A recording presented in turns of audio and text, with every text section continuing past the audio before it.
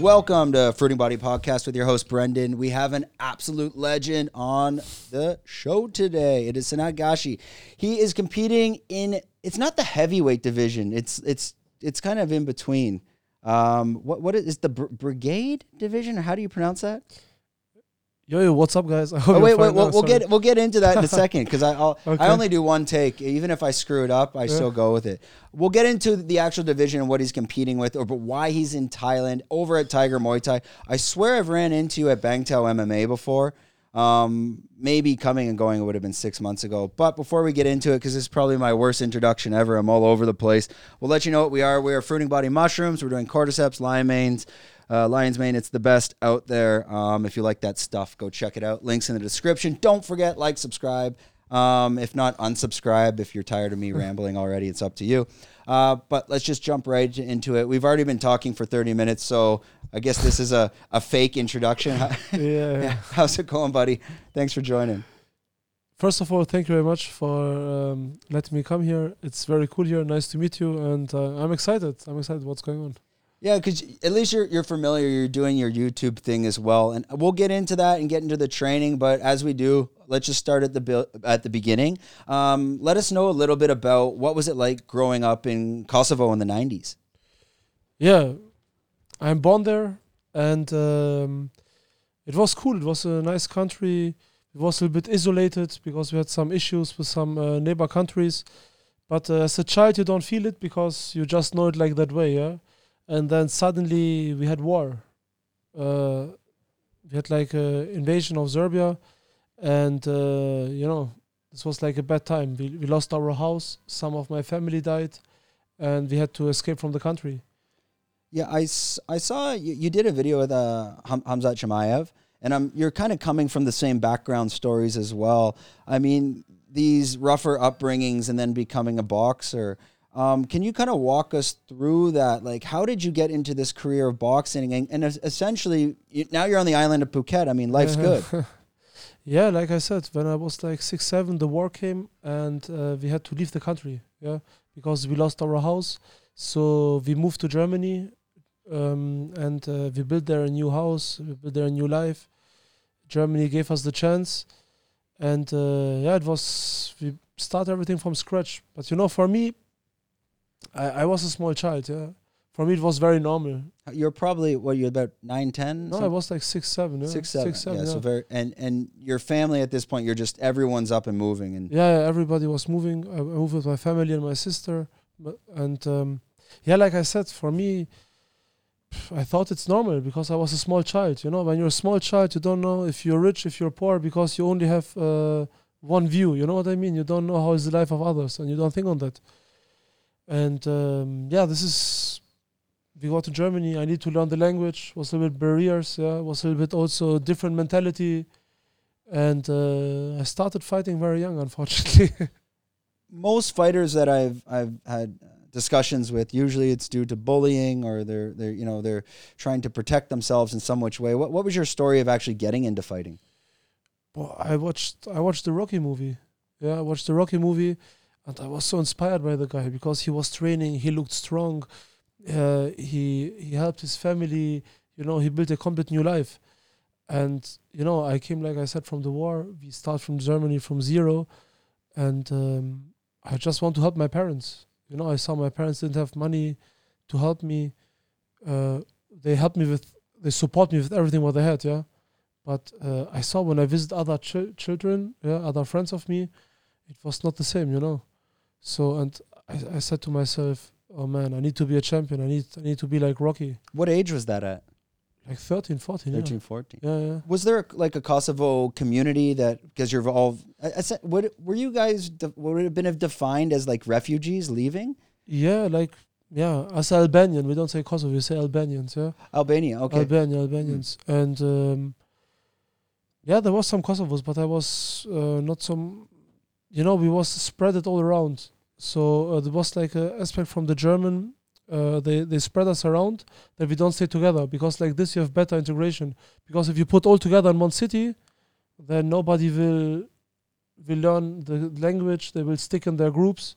So us, they separated. This was quite good, yeah.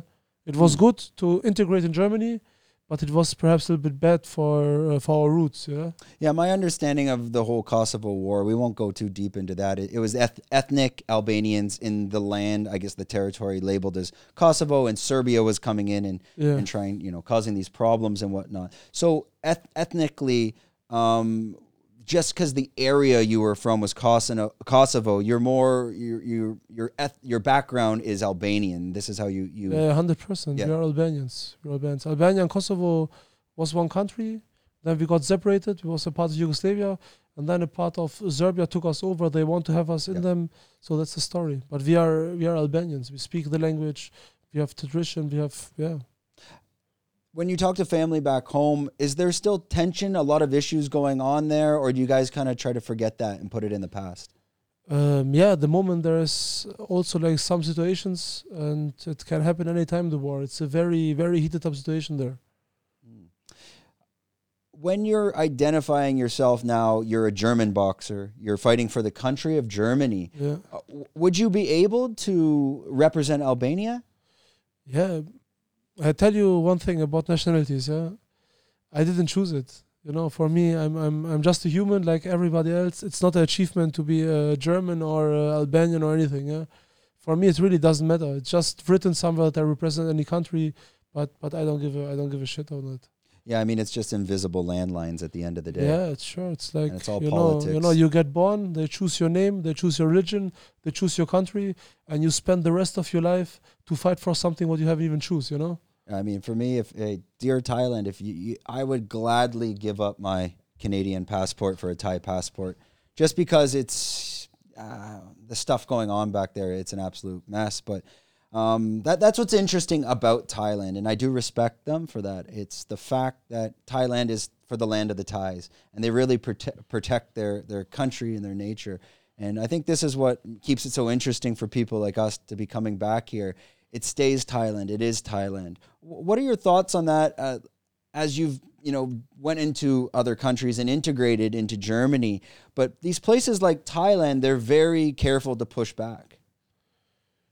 Yeah, I think Thailand's a great country. I just love it to be here. I love the weather. I love the people, and I think they're protecting their people very well.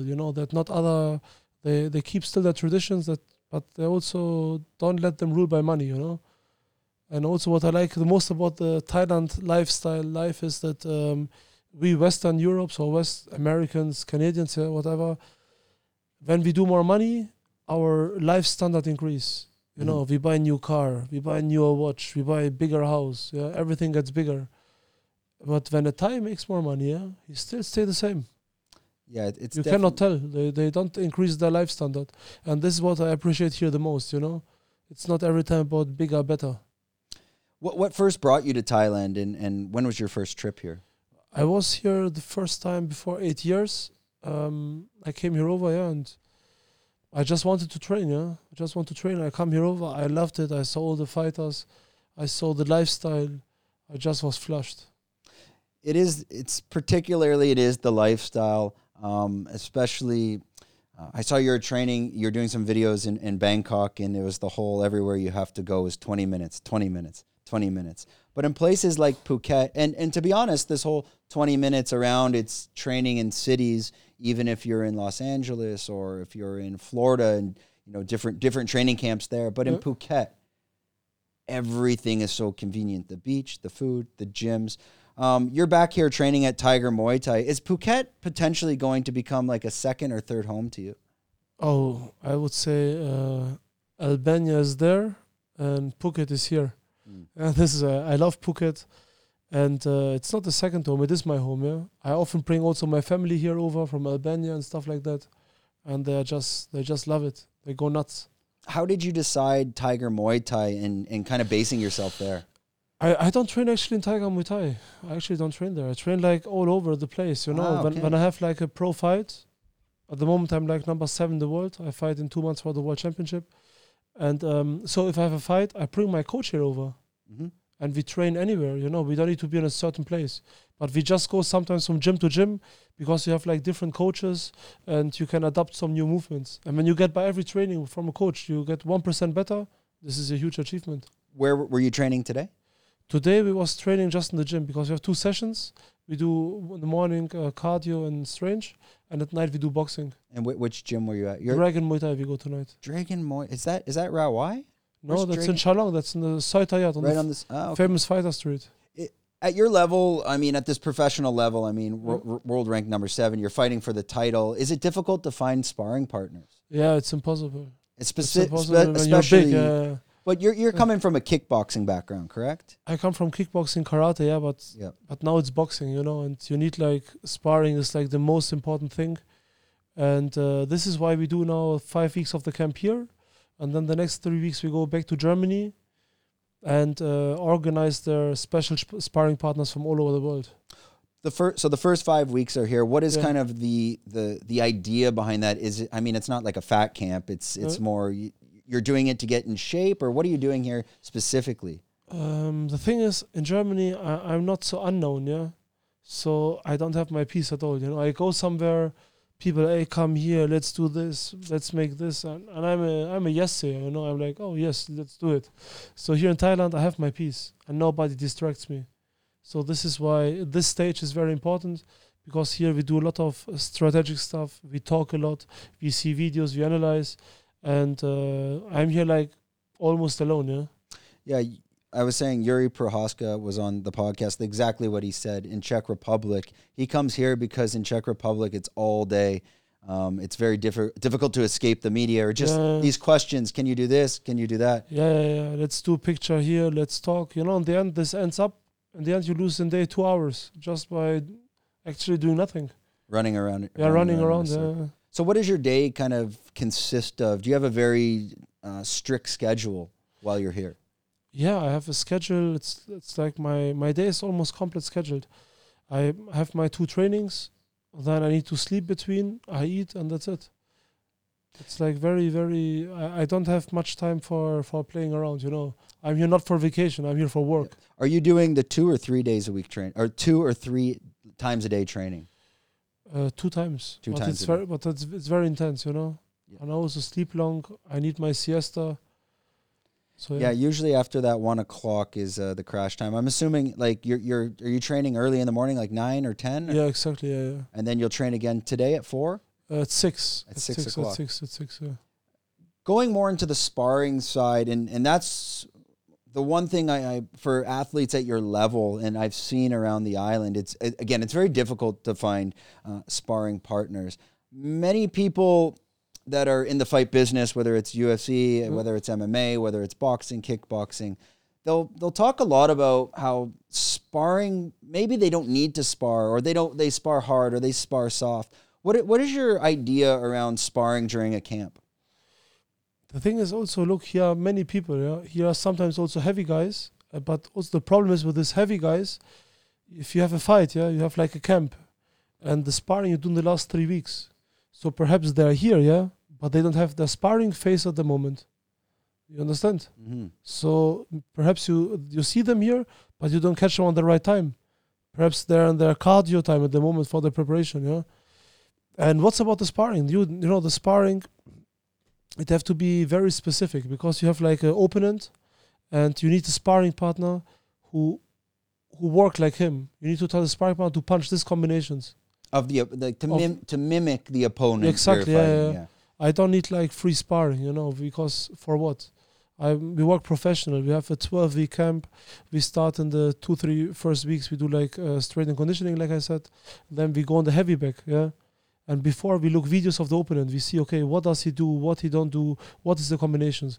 These combinations we do like 1-2 weeks on the heavy back. Then we go on the pads, do the same combinations. Then we do partner work. We take a guy and just do these combinations on the partner. And then we go, last transition is to the sparring partner.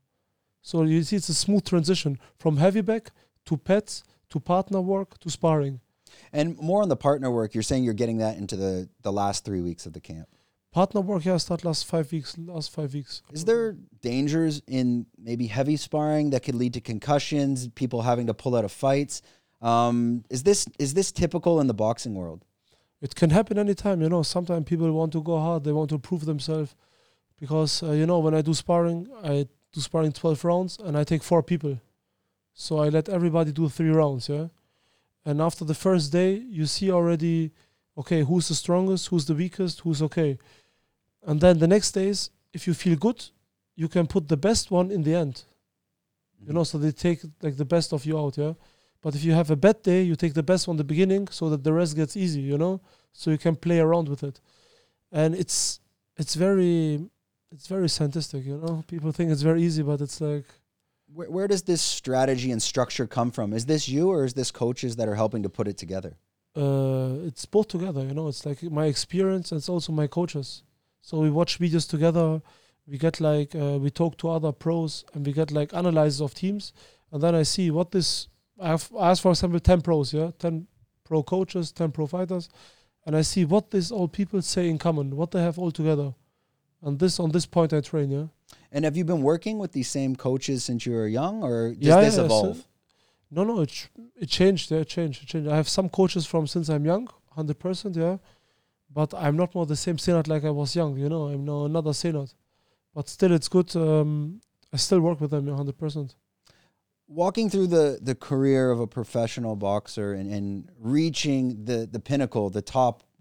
Let's say becoming the champion. Yeah. Beyond that, what is your goals? What is your aspiration? I mean, at a certain point in a career, let's say 40, 45, whenever that is, what do you see yourself doing? Where do you see yourself maybe in that 10 years? This is what I like to do the most is like the fighting. I enjoy too. I love it too. Yeah, but I like more this YouTube stuff. I like more to give people more value to the life. Yeah, and I think with my YouTube channel, where I'm traveling around presenting gyms, I think I have a big influence on people and just give my knowledge, you know, just share my knowledge. That's cool. Do you see yourself kind of pursuing this more as maybe time frees up? Is that something you'd like to do full-time at some point? Yeah, 100%. When I start my YouTube channel about ringfluencer presenting gyms, you know, I did like 4 or 5 episodes. The numbers was quite low. I was like really fucked up. I was really disappointed. So I went one time on the street and a guy stops me. He say like, hey, I say, yeah, what's up? He's like, are you? And I think like he says, SENAD GASHI, he say, are you the ringfluencer? I'm like, yeah, I'm the ringfluencer. He said, hey, because of you, I trained this gym. And really my heart was like, bomb. I'm like, what the fuck? I'm like, yeah, it's cool, I know, yeah. And he's not recognizing you as the boxer No, it's anymore. the boxer. He recognized me as the ringfluencer. And I loved that, you know, my heart was beating. I was like, wow, that's a cool feeling. I love it. You've traveled around the world, again, doing this YouTube channel to many different countries. Where do you feel like was the most influential type of content you were making? Something that really touched you? I think the most is here in Thailand, yeah. Because here coming people from all over the world. And it's cool, you know. It's just cool when you have a nice impact on somebody's life. Yeah. Even without knowing it, you know. Yeah, I think that's the power of YouTube. You don't realize maybe how many people you're speaking to, and it only takes one person that can come back to you with that story and say, you know, you had that influence on me. I went to this gym. I've left Germany just to come try this as well. You know, I do on my YouTube, on my TikToks also a lot like of comedy, fun jokes, yeah, but sometimes it also can be annoying because there are people, they see you every day on your social medias and stuff like that. And they think they're your friends, but you actually don't know them. Sometime on the street, and I see guys. I say to my friend, "Does he want I beat him up?" He's like, "No, man. He's just admiring you." I'm like, "What the fuck?" I say, "Why is he all the time staring at me this way?" He said, "Bro, he knows you, but he's ashamed to talk." I'm like, "Okay." But sometimes it's difficult, you know, like to separate sometimes. Yeah, I've had many YouTubers on the channel, and some with big channels, 500,000 subscribers, and they said the same thing. You'll get a fan come up to them and be like, "Hey, how's it going? Oh my God!" Like, but not like a celebrity. They actually were coming up to them like they knew them. Yeah. And then the YouTuber's like, "Who the hell are you?" And then their brain turns on and they go, "Oh wait, you have no idea who I am." Yeah, exactly. And the thing is, they are pissed if you don't recognize them. They're like pissed. Yeah. I have this all sometimes in fights. I have fights, you know. I fight like in front of 20, 30,000 people. Yeah, and people come to me. They say, "Yeah, I was in your fight." I'm like, "Yeah, okay. Thank you very much. I appreciate it." He's like, "You don't know me anymore?" I'm like, I don't know. He said, "I was in the 4th row." I'm like, "Man, I don't know." But they're like disappointed, yeah, that you don't recognize them. It's crazy. Yeah, I think it's the human psychology around, you know, watching people that maybe if you're watching on YouTube or any type of channel. Did yourself when you were growing up, you've had idols and heroes, like you said, with Rocky and Sylvester Stallone. Yeah. Is there anyone that you've met that you've been starstruck? But actually not. I met like a lot of people. I was traveling now in 87 countries all over the world. And I met like a lot of people, you know. I think like it's better when you have an idol not to meet you in person, you know, because then you realize perhaps he's not like this. Don't meet your hero. Don't meet your hero, yeah. Is this a saying? Yeah, yeah, we have Exist? this. Don't oh, yeah, it shit, does. man, that's right. 100%. Do not Don't meet your hero. hero. Oh yeah, 100%. Is there anyone out there that you really idolize that you would love to meet one day? Yeah, Schwarzenegger. Arnold Schwarzenegger, I think, yeah. I think he accomplished so much, from a small Austrian guy to the governor of California, to Terminator, to anything what he wanted, yeah. Was that quick when you're growing up in Germany, where most Germans kind of, attracted that magnet of Schwarzenegger and what he's done? No, but I think he should be for everybody in the world a role model, yeah. Yeah, he's a very interesting guy, especially when you listen to him speak, and how I think the biggest thing from Schwarzenegger, it's his discipline. His chest. No. His chest, yeah. But I mean, this guy, his craft and not just weightlifting, every single thing he does. Everything he does. So disciplined. Discipline is the key for everything. You know, you can be most sportists also. They get after career successfully. They put the discipline. If you just transfer to something else, and they put this in business, you know, Schwarzenegger was crazy.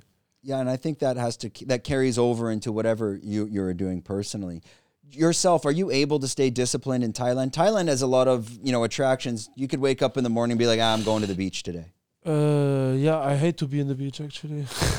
To be honest, I live on the beach, and I go very rarely. Yeah, I hate it, man. I feel so lazy, you know, the sun, then you have sand in your ass. It's like, it's annoying. Friends like living in Canada, they would love to come to the beach. But people will be like, how are you? They'll go, why don't you just go to the beach and, just chill and lay down? If I put a towel down and laid down, I would want to get up in 3 seconds. Yeah, because I don't know what I'm doing. Me too. I kind of need to be on the phone to do something like hyperactive, yeah. On your side now, not just in the boxing side, the business side as well, dealing with sponsors, maybe doing products. Yeah. On the business side, I mean, you seem very well educated, and you're definitely dialed in and understanding that. Do you put a lot of energy into that, or do you really just need to focus on the boxing? No, I also put focus on other stuff. I was studying in Germany. I have 2 bachelor degrees, and I do like my side things, you know. There are many opportunities. I need to catch them. You cannot let them wait. And when I was young, I knew I was very good in boxing, so I knew I'm going to make one day also money out of it. And I read also books about my idols, and I saw that all these guys had one thing in common. All had financial problems, and I was wondering, how is that possible? So I studied finance. Study finance? Yeah, I studied finance, yeah. Are you planning to use, let's say, your cash flow, your funding from boxing to fund future business projects when you have that time? Is this kind of an idea? Yeah, I do this already all the time. I have here in Thailand a big restaurant chain. Mm-hmm. And it's what chain is it?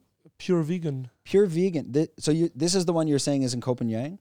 It's more of them. It's 6 of them. Oh, wow. I wasn't aware of that. Are there some on the island? Yeah, some on the island too. It's hard when I'm up in Bang Tao. We're kind of isolated. Yeah, there's not much up here, right? No, there is not. One is in Ravai and one in Chalong on the Fighter Street. When you went to build that, I mean, business, I own a company in Thailand as well, and the accounting is fun. The paperwork is very fun here. Maybe walk some people through, let's talk more about the business side on Thailand. You want to open up a business in Thailand. What are some of the steps you need to take? The good thing for me was I have here a partner, and he's married to a Thai. He's a very good friend of me. So this is the biggest difficulty, I would say. Yeah. And this was already sorted out. So we trust each other. We do projects. It's fun. And when you're starting those businesses like Pure Vegan, how do you decide that this is something that you want to pursue? I mean, this Pure Vegan project already existed before. Okay, so you're coming more as an investor? Yeah, exactly. I jumped in, and then out of that, other things developed, you know. It was like a snowball effect. It rolled, got bigger, And yeah. But you don't have to do any day-to-day operations monitoring. No, You're no, kind of no, on the no. outside watching this thing grow. Exactly. Yeah. Do you have any other business you're able to share? Yeah, some small car rental and some stuff like this. But that's good. You're structuring your finances so that have some stability as you. Yeah, you need to because the thing is in sport, the money's not coming all time the same. Yeah, so you need to find a way. Also with the sponsors and stuff like this, it's like it's not consistency. Yeah, once the career is done, sponsors come, they go, but you need that stability as you go. I see you're wearing a quite nice watch. I got my Panerai as well. It's a nice. You're a Rolex guy. Yeah, I'm a watch collector. And a lot of people, I think this is becoming more new knowledge that actually the art of purchasing of watches is a very fine art. You need to know what you're getting. How is that going to go up in value? How did you get into watch collecting? Like 2017, I got my first Rolex, and I just liked it, and I saw the prices are booming. Yeah, I had a very good connection to AD, so everything went well. But the thing is, the prices now are fucked also. For the Rolex, yeah. Yeah, for the Rolex, they dropped. Also for Patek, they dropped. They're still high, but still they dropped like 30-40%. Yeah, I think the market was just flooded by, every YouTuber was buying a watch at one everybody point. was suddenly a watch dealer. Yeah. This was crazy.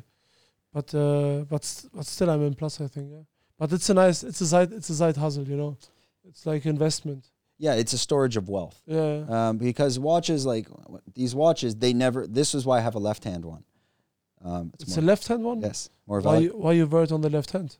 Well, no, it's on. It should. It should be on this hand. I can't because. Are you lefty? No, I'm not. It should be on this hand. On the right hand, yeah. Because when you're lefty, yeah. But I'm not wearing it. It's just there's more value because getting it in that way it's more rare as well. Actually, fun fact: did you know I think it is the only granddaughter of Blue Tree? You know Blue Tree? Blue Tree? Blue Tree, it's up here. It's the huge water park. Okay, yeah. With the super crazy slide. Launching thing. Yes. The owner of that is the granddaughter of the owner of Patek Philippe.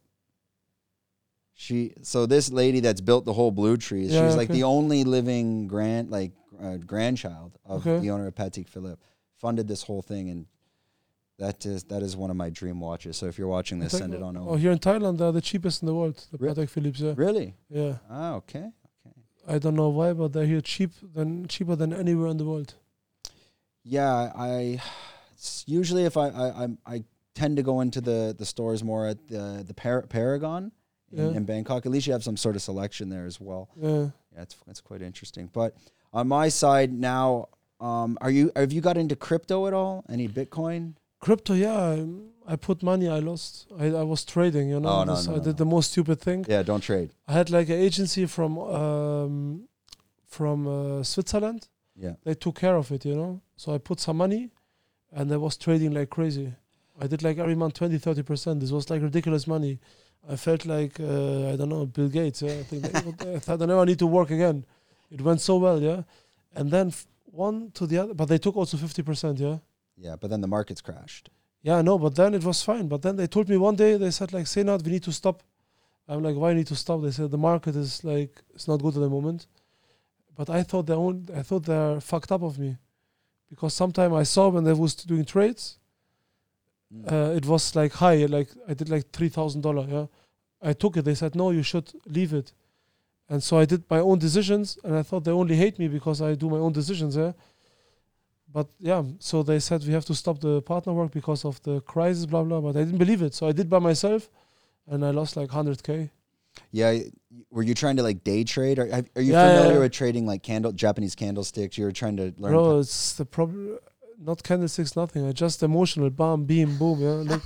I woke up. I dream of Shiba Inu. I bought. Bam, 20K. No. I lost like $98,000.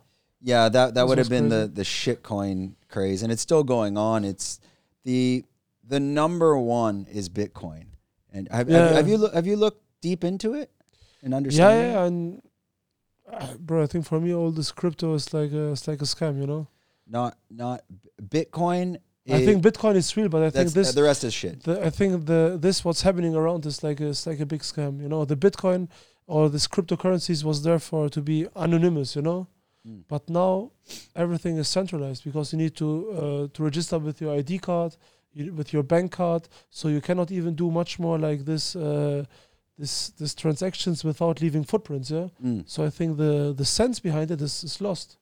Well, there's sites. One site is called BISQ. It's called BISQ, and it's a peer-to-peer trading platform through an escrow. Yeah. On being able to trade Bitcoin. So like if you, it's I'm not a sponsor. This is what I use because the problem with, let's say, like a Binance or Crypto.com or FTX, whatever. There you go. That's the problem. But the problem is they're centralized exchanges, which means if they go under, you lose everything. Yeah, that's... So when you use something like BISQ, it's a bit complicated to get it working. You have to put Bitcoin in to authorize it.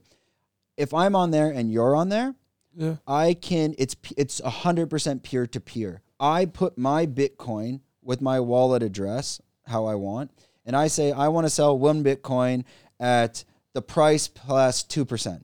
And then you go on and you go, okay, I want to buy it. It goes automatically through an escrow account, and we trade each other's money through something. It could be like TransferWise. But it's like there's an escrow in the middle, which means it doesn't transfer. They take responsibility on the transfer. It's actually trading peer-to-peer. And then you can put your Bitcoin onto your ledger, your cold storage device, 100% decentralized. And no KYC, so there's no footprint. If it's decentralized as well, but mostly, you know, look what happened to FTX, Binance. So many people got fucked, you know. Well, people lose their trust. You can purchase on those things like FTX, but then you can just take it off right away and put it onto your cold storage. I think Bitcoin is going to be the most revolutionary technology in our lifetime. It is the only digital asset that you can transfer money. Let's call it purchasing power across time and space. If you're in Germany and you want to bring $1 million to Thailand, can you put that in a briefcase and go through the border? No. Could you put it on your wrist on a watch? Okay. Possible. But then you have to sell that watch, and that's not easy, right? So with Bitcoin... Diamonds. Well, diamonds as well. But diamonds again, diamonds work very well because they're like almost same value all over the world. Diamonds, definitely, it's easier to transport diamonds. But still, if you were to get caught or anything along, like carrying something, right? Yeah. Bitcoin on a cold storage, you only need your password. So you could be in Germany, and if you have your password and you land in Thailand, you can exchange with someone peer-to-peer over here. And this way, you're removing the central banks, which is kind of controlling that. What's the craziest thing where I'll try to blow your mind about Bitcoin, people don't see yet. Bitcoin is going to be a battery source for storage of power. And it will transport power across time and space with no devices. So what do I mean by that? Imagine there's dams, and they're doing this. There's a dam in Bhutan. And the dam, the dam generates energy. Right. Sure. And that energy can be used and connected to Bitcoin mining machines. Now, I need to transfer that energy to maybe an Indian country. Well, if you're transferring that energy, you need a certain infrastructure to transfer that. And you're going to lose about 40 to 50% of the energy along the way. If I set up Bitcoin mining machines, right, and I mine the energy from the dam directly, it's like a battery now. Now I have that as Bitcoin. I can go to that Indian town, and then maybe instead of me transferring the energy of the dam, maybe I can use the wealth from the Bitcoin to improve their infrastructure or set up solar panels specifically on spot. So you're trading the power that you capture for something else in another location. This is where they're going to see the power of Bitcoin, and they're going to and they're setting it up on like geothermal volcanoes like in Iceland, because if you can. There's so much energy in the world that we can capture, but you can't transfer it from one end to the other. How could you set up a transfer of power from a dam in Bhutan to maybe a city in India or wherever you need to get it? The piping is impossible, but you can capture the wealth. This is the power. And that's why everyone is so confused. They say, Bitcoin's bad for the world. It's not energy efficient. It's like, there's volcanoes in the middle of Hawaii. If you were able to capture the power through Bitcoin mining, I mean, that power at the end of the day on the earth is just, it disappears. What if we capture it and store it? This is going to be the difference maker. I think you'll see it in the next 5 years. Nobody understands it yet, how they're doing it. And that's what I'm saying. You're transferring, you're preserving purchasing power, but you're transferring energy across time and space. Anyways, that's my, I don't know if this podcast is about me or Bitcoin. So we'll jump a little bit back on track because the audience hates when I talk about Bitcoin, but I'm here to educate on two things, mushrooms and Bitcoin. And we're all done with Bitcoin. We'll talk about mushrooms now. So you're in Thailand now. Are you getting close to the end of the 5 weeks? You're going to go back? Yeah, I have now, I think, 3 more weeks left here in Thailand, and then we go back to Germany, yeah. Germany, and then when is your fight scheduled? The fight is scheduled for the 25th of November in South Africa. In South Africa. Are you have to cut weight for that? No, I fight in Bridgerweight. Yeah, that's what I was trying to explain. Bridgerweight. That's a new, should I say something about it? Yeah, let's talk about, because I was reading, I'm a big MMA fan. I think boxing after the whole Tyson era, like it kind of disappeared a little, unless you're a hardcore fan. And then kind of UFC came in and it was a bit easier to follow. But let's talk about like your weight classes and what's going on. You're WBC, correct? Yeah, WBC. Talking about that and maybe even the transition. How could you go from Bridgerweight up to heavyweight? How does that all work? So look, the thing is the boxing changed, yeah. Before there was cruiserweight till 91 and there was heavyweight plus 91 without limit. But in the early days, the heavyweights they had like 100 kg, 105 kg, yeah. And nowadays the heavyweights are like 130, 120 kg, yeah. So they needed to invent a class between. And they invented the Bridgerweight, which is still 100 kg. And they call it after a young guy in England. There was a case, I don't know if you know the story, I'm pretty sure you heard about it. There was a girl, she got attacked by a dog, then her small brother jumped in. Yes. And the dog, his complete face is fucked up for his life, yeah. And the name of the guy was Bridger. But it's a very young boy. Yeah, very young boy, exactly. Yeah. And the name of the guy was Bridger. So this is why they called the weight class, because the guy was so brave. They called after him, Bridgerweight. And when did this weight class come into effect? Before 2 years. Yeah, because I was going to say that story's not that old. But it's a cool story, yeah? Yeah, I know. I saw it was all over social media, right? I mean, but that dog, he really ripped him up. But to honor this guy, they named the weight class after him because he was so brave. It's a cool story. Yeah, I mean, it's at least that's something for him to be proud of. He probably won't realize it for another. He's probably less than 10 years old at the time. And I think now he realizes. When you're competing in this weight class, as it's a new weight class, and people are kind of competing at this new level, there's not a lot of like history or fights to look back on to do proper tape studying. There is not, but the fighters was fighting before. They are either former cruiserweights or former heavyweights, yeah. So the cruiserweight you're saying is 91 kg. 91, yeah. Then you're up, so yeah, I'm thinking in pounds as well. So you're 100 kg, like 225. And now, but most of the heavyweights, they're pushing that 225. Like your Tyson Furies, he's probably walking around 250, 260. Yeah, there's some other guys that are much heavier. We humans developed. Like George Foreman, yeah. They called him Big Joe, but he was perhaps 105 kg. That's not much. Yeah, I guess that's what. Or Muhammad Ali was like 92 kg, 91. He could compete nowadays in cruiserweight. Yeah, I think especially with these guys, like now you got Francis Ngannou coming in. But I don't, super mutants, I mean, he's ripped 260. Like. Yeah. Well, I guess he's going to be fighting Tyson Fury. What are your thoughts on that fight about to happen? I mean, Tyson Fury's kind of saying, I mean, the guy, he's got too much muscle on him. How's he going to last? I think in a boxing match, anything can happen because he's strong and he's brave, and he don't know what he's doing. So for Tyson Fury, it's going to be very hard to anticipate what's coming from Francis because Francis is not so by himself knowing what he's punching, because he's so wild, you know.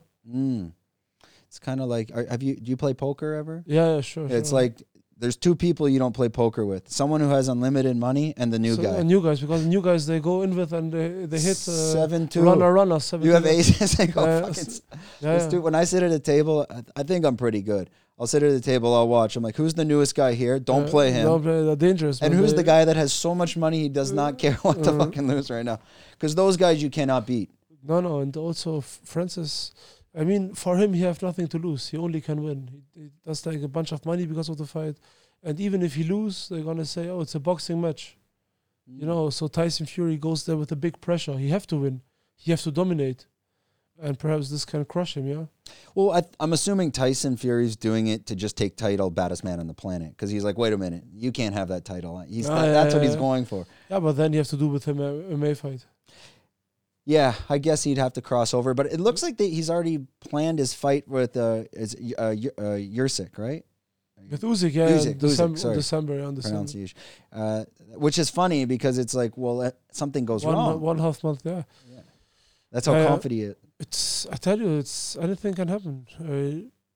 I think this Francis, he can knock Tyson Fury out if he hits him properly. Yeah, because he's like a machine. You know, he's like a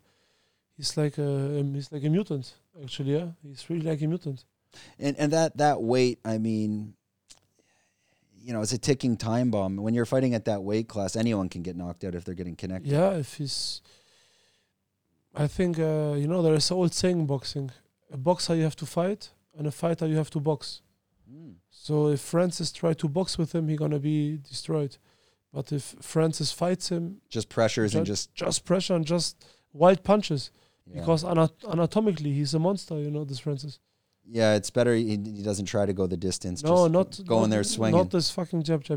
Right, pushing, spitting. I don't know anything. Yeah. So you're fighting for the title. Yeah. In boxing and WBC, what comes with winning the title? Like in terms of not the fight purse or anything like that. Yeah. In terms of like promotion, media exposure, sponsorships. How does that happen? I think to win this title, it's a great story, and I think this can have a big influence on my country, on Albania, on Kosovo, because like then we have again a hero, you know, and the people are gonna have motivation. Perhaps I can be the Rocky of somebody, you know. Do you visualize that daily? Oh yeah, 100%. Do you visualize bringing the belt back home? Yeah, look here, my screensaver on the phone. Yeah, every time if I open my phone, here is written. I will win in South Africa against Kevin Lorena. I will knock him out. Will be WBC world champion and write history for my country. So every time before I open my phone, I read this, you know. This is your visualization. Yeah, exactly. Would you bring the belt back and visit, or is it a bit everywhere. I would bring first of all to my parents, to my parents, which I'm the most thankful for everything. Yeah, so that type of title now in the WBC, is this Eddie Hearn? No, Eddie Hearn is a promoter. It's just the promoter. Promoter. Suleiman is the president of WBC. This is the part coming from like following UFC. I mean, there's only these two promotions, so it's easy to understand. I think as a fan on the outside for boxing, it gets complicated. very complicated on how does the belt system, and then they do the unified belt. Could you explain a bit of the detail? Just being the champion for WBC doesn't unify you in other promotions. How do all these cross promotions work? Because for me, it's hard to understand. There are many organizations, but like the main fight organizations in boxing is the WBO, WBA, IBF, and WBC. WBC have obviously the longest history, like the most successful history, and you know, somebody can be in WBC number 7 like me, but in WBA he's not even top 15. It's very complicated, you know. They're like every year there are conventions, they meet each other, and it's like on a market. You bid, you say my fighter fought this year, this guy, I want to place him number 4, and the other guy say, you know, about my fighter, he fought this guy, you want him number 2. So they bid each other. It's like every year. It's called a convention. And then there's, for example, you're fighting in WBC and you can go over to WBA. Is there issues like, are you renegotiating contracts? Like, how does that work? Yeah, 100%. But also, this is the thing from the managers with the promoters, with the. It's like quite complicated. I think for this podcast is too much to explain, but it's really. I mean that's what's interesting about boxing. It's like even yourself being in the sport, you're like, I don't even know. It's difficult to explain as well. No, I don't think it's hard to explain. I just think it's like long to explain. And you have to see who's the champion, and then you have to see. There is, for example, a ranking top 15. Yeah, the champion have to fight number 1. But what is if the other guy from the other organization wants to challenge the champion from this organization? Have the number 1 to wait, so they have to see the contract. How is it possible? It's like very tricky, A lot of politics. A lot of politics. So this is why also Tyson Fury with Usyk is a big problem, because there's so many organizations behind, and they all want their money also, They're all in those negotiations, in the contracts. Everyone's trying to get a piece. Yeah. And also these people who are on the list to wait. Because Usyk holds now three belts, WBO, WBA, and IBF. But also in this list, you have people who have to fight, who are waiting, who are on Contender. So it just slows. But now these people have to wait because he fights Tyson Fury. So perhaps they have to make a contract that these people get the cash out, that they let the fight happen. And if somebody say no, the fight is stopped. Yeah, it sounds like that's the thing. It's almost a web, just a mess. Yeah, it's a web. It's not a mess. It's just a web, and people who are the contender, you have to give them money to let the fight happen. So it's called step away purse. Do most boxers and even yourself, when you're in this profession, you can kind of foresee like, okay, around this age, I'm probably planning to leave. Are you already planning like this way in advance, or is it more just fight by fight and you take it day by day? I say every time, if somebody asks me how long I'm going to fight, I say every time till to the next fight. Because you don't know what's going to happen, You don't know injuries, this and that. And if you do this on a high level like me, you have like every time crazy injuries. I had like ACL, I ruptured my biceps. They put me a biceps from a dead body inside. I'm like an atomic wonder that I even can walk. What happened? I punched somebody, my biceps ruptured. I waited too long. They couldn't put it more back, so they put me from a dead body a biceps. No, was it ripped completely? Yeah, it was ripped up. From a left hook, and and then but I waited too long, so muscle was contracted. They couldn't put it more back. So they had to extend from a dead body biceps. How long did that take to recover? At least a year. No, I did after 4 months of fight again. But it takes usually 1 year. Are boxers, are they allowed to use stem cells at any point? No. It's completely... No, it's completely... Like the doping list is very, very strict in boxing. Because I think MMA, UFC, I think they're allowed to use stem cells like on knees and shoulders. Yeah. It's very strange. The thing is, on a high level... You can use anything, If you have the right medical team who for example, if you take the molecular chain of testosterone, Yeah. If you just add 1 molecular more, it's not more testosterone. So it's not more doping. And is it like USADA or who will come after and they try to test you guys? Yeah, it's like... For me, it's the WBC. Okay. I'm like in a program where they can test me any moment. And I need to fill out formulas like whereabout, where I am. And if I'm not there, it's like a positive test. And they can just show up at your door in Thailand at 5 in the morning. Happened already a few times. When you're in Thailand? In Thailand, not. No. Thailand, I have the feeling this like here nothing happened. I think it's also the feeling why many people are here, actually. I've heard some stories where they kind of will just show up at the door in the morning and they're... Thailand? Yeah, in Thailand, yeah. I think... Who knows? Maybe they end up showing up and then they get too drunk on Bangla and they don't make it themselves 5 in the morning. No, but you need to go. It doesn't matter. Yeah. They wait 3 hours.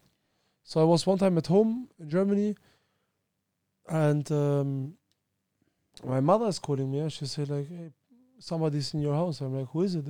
She said like, guys from... anti-doping. I'm like, okay. Tell them I'm not there. They say, okay, they wait. Till I come in 4 hours. They say, no problem, they will wait. So they was waiting like 4 hours till I come. And they make sure you come back. Yeah, they make sure you come back 100%. Yeah, that's it must be quite difficult, especially when you have a schedule. They're just showing up and yeah, but it's their job. Yeah, it's their job. But I think also they're. Yeah, it is what it is. When your family is watching you boxing, earlier in your career, were they supportive? Or I mean, watching your own child go into these wars, I mean, there's always, especially I would assume for your mother, it's like, you know, it can be scary. Like, have you had those conversations with family when they're like, are you going to be okay? Are they a bit concerned? Yeah, they was every time concerned. You know, they're afraid. It's a mother. The mother gonna be afraid. Even the son is 60 years old. Yeah, and I think it's very natural also for your friends around. Yeah, because you see in the history what happened to many people. Yeah, you know, one punch can change your life. It's not a game. Many people underestimate that. Have you ever, in any match, whether sparring or a fight itself, like taken a punch where you might question, maybe I need to do testing for CTE? Because this is becoming a big part of the conversation now. Yeah. No. You feel okay? I feel okay, but I had many people who had to do this. So it's like if you're a pro, one time a year, you need to do a CT, a brain scan to see if everything is fine. In Germany right now happened the case, there is two big guys that have a fight. And one of the guys had to do his CT before the fight. He did, and they found a tumor in his head. Is that boxing related or no? It's not, but genetically, but still, it's like randomly a tumor. You know. Have you done any CT scans? Yeah. Every year I do. Every year you do. Every year I do. And I guess at a certain point, like nowadays, when they're doing that testing, they can kind of tell you if there's a problem, and you can make those decisions. 100%. No, they don't say it's a problem. If a problem, they don't let you fight. Yeah, I think there is, but still, you know, in Germany it's very strict. But when you go now to another country, and you can easily fake these documents, nobody gives a fuck. Yeah, that's true. But you know, also, I think in Thailand it's also like very dangerous, really, to do here training with these people, because I think like here, many of the fighters, like let's say 85-90% are here on Jews. It's possible. Possible. I mean, it's hopefully. Yeah, I don't think Tiger will kill me. It's very interesting at Tiger Muay Thai when you go outside and there's literally a juicing bar beside the place. There's like, do you know what I mean? Yeah, the complete street. People come here all over the world. They do this, you know. But it's for me, these people, they shouldn't never fight, or they shouldn't be allowed to be in sport, because you know the thing is, if you take steroids or juice, yeah. Let's say you play football. Your advantage is you're gonna run faster. You're going to shoot more, and your stamina is better, yeah? Well, that's okay. But in fighting, yeah, you go with the intention in the fight to kill somebody. And you know, this is like... Seriously, you can hurt someone. You can kill somebody. You know, in football, you don't offend anybody because you just do things better. I mean, I can attest to it. I've done testosterone 3 times. Yeah. The biggest problem with it is 100%, I can attest, you feel fucking awesome. But the issue with it is it's kind of yin and yang, meaning like you feel great when you're on it. I didn't take a lot. I took 200 milligrams for 10 weeks of testosterone ethynate, which is like a slow release. And I was just doing that just not to get big, just to have that extra motivation. TRT. I said, well, not as low as TRT. Like TRT could be like 150 milligrams. I was doing about 250. Once I did 300. The problem with it is like you'll feel great for 12 weeks. And then the second you come off it, like you're just going to get fat. Everything crashes down because your body has to now produce this naturally. It was getting synthetically. So that's great. You felt great for 12 weeks. But for 2 to 3 months, and even for me, up to a year, you feel very slow. You start to put on weight quicker. I guess like the point of the story is like you can't play God to a certain level unless you just stay on it the rest of your life. And there are, you know, also there are many hormones. It's not just testosterone. Yeah. It's like a pulled at the DJ, you know. If you put one up, the rest is still down. You have to be everything like with a team of doctors and everything. But I wonder, like people who are not even pros, yeah, how they do this and without medical research and stuff like this. I see this on the street on the Soi Tayat on Chalong, yeah. On every pharmacy, you just can go and buy juice, yeah. That's crazy. And I see people sometimes I'm in the pharmacy, I buy some stuff, and I hear like what people order. Yeah. One time I was buying something, yeah, and I hear from the back, I hear like Trembolone, testosterone, blah blah blah. I think like, wow, this guy have to be a bodybuilder. I turn over, it's like a skinny fucker. I'm like, does he inject in the wrong place or what's happening? You know? What? Maybe one muscle is quite big. I don't know. No, but it's ridiculous. You know, it's like it's dangerous. Yeah, if you're not doing like proper blood work and understanding not just the dosage on but it. not just that, even that the fighter does that. You know, it's like it isn't fair because you really can harm somebody. You really can kill somebody. And especially not just in boxing, but in, let's say, Muay Thai. For sure, the Muay Thai fighters are on it. A lot of them. I think they take like stuff more for their oxygen. It's like something like this. But I mean, there's other promotions that are not as strict. They don't test at all. No, they don't test. This is why you see many good fighters, and you think like, oh, why are they not in the UFC? Exactly because of the doping. Because they cannot play this game, yeah. I've always wondered that with one championship, if they're a bit lenient there, because sometimes watching one, you can see their bodies. You're like, it doesn't look natural. The guys like Yoel Romero in the UFC, he looked on juice, but he wasn't. But there's a lot more if you watch one championship that look like they're on juice.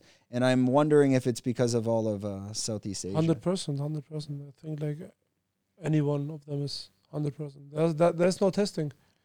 Yeah, I guess when you're all the way over here from USADA, who's coming over, it's probably just not happening. Nobody knows, so this is expensive. This costs money. Yeah, and that's why I think the Brazilians get away with it as well in Brazil, because a lot of them are not flying over there, and and they don't go in these favelas to test them. Yeah. Okay, just before we wrap it up, I want to talk one final piece, like a day in the life. Today you got up, you did training, you come to this lunatics podcast about mushrooms.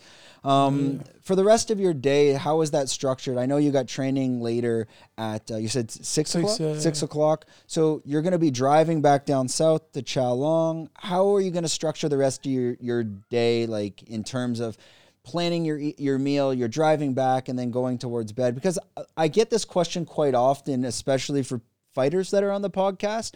Like, what does that day consist of, and kind of walk us through that specifically for today? For today, I just drive back. I make my small siesta. I gonna train. I eat and go perhaps play some pool. I love to play pool here. And yeah, because the Thais, they're really good. Oh, I play here in the Thai league pool. Oh, really? Yeah, they're next level. I just won yesterday. No, I won yesterday. Which place? In Laguna. Yesterday we played against Laguna Bar in Ravai. Up here? Ravai. In Ravai? In Ravai, yeah.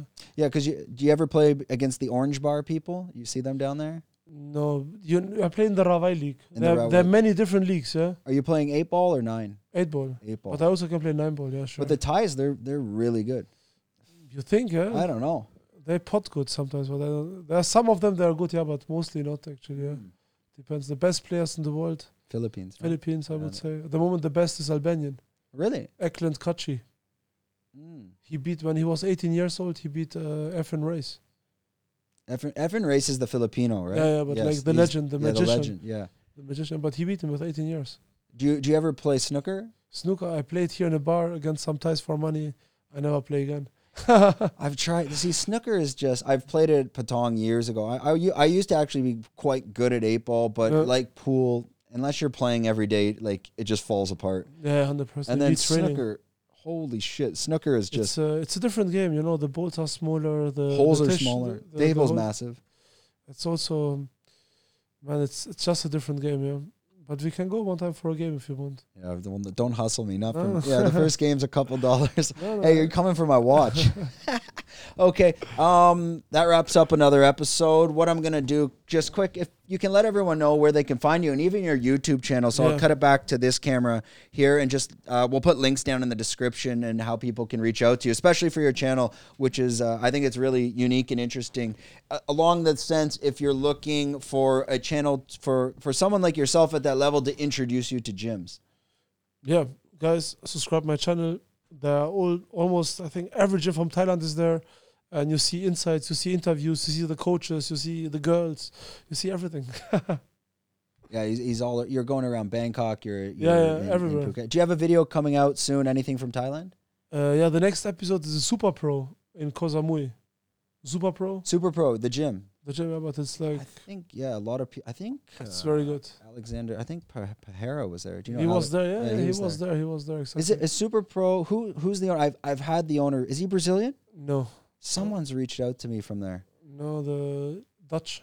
Dutch. Too. You know, Glory. It's not the. It's. You know Glory? You heard of Glory? Yeah. Glory is like the biggest K1 promoter in the world, yeah? And Infusion, you know Infusion? No. Infusion is also like, Glory and Infusion are like the two main K1 things in the world. And they both are the owner of Super Pro. Super. Okay, no, I'm thinking of Copenhagen. There's a guy, Pascal Schrott. Yes. Pascal Schrott, yeah, I know. Yeah, Pascal. I saw him at Bangtao one day.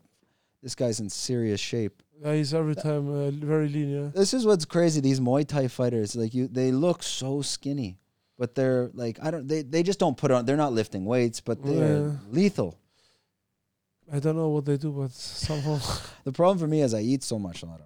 Anyways. Yeah, you have to enjoy the food. Exactly. Okay, that ends another episode. We hope you enjoyed this one, guys. Don't forget to like, subscribe, buy some mushrooms. They're not psychedelic, but they will take your training to the next level. All right, we're out. Thank you.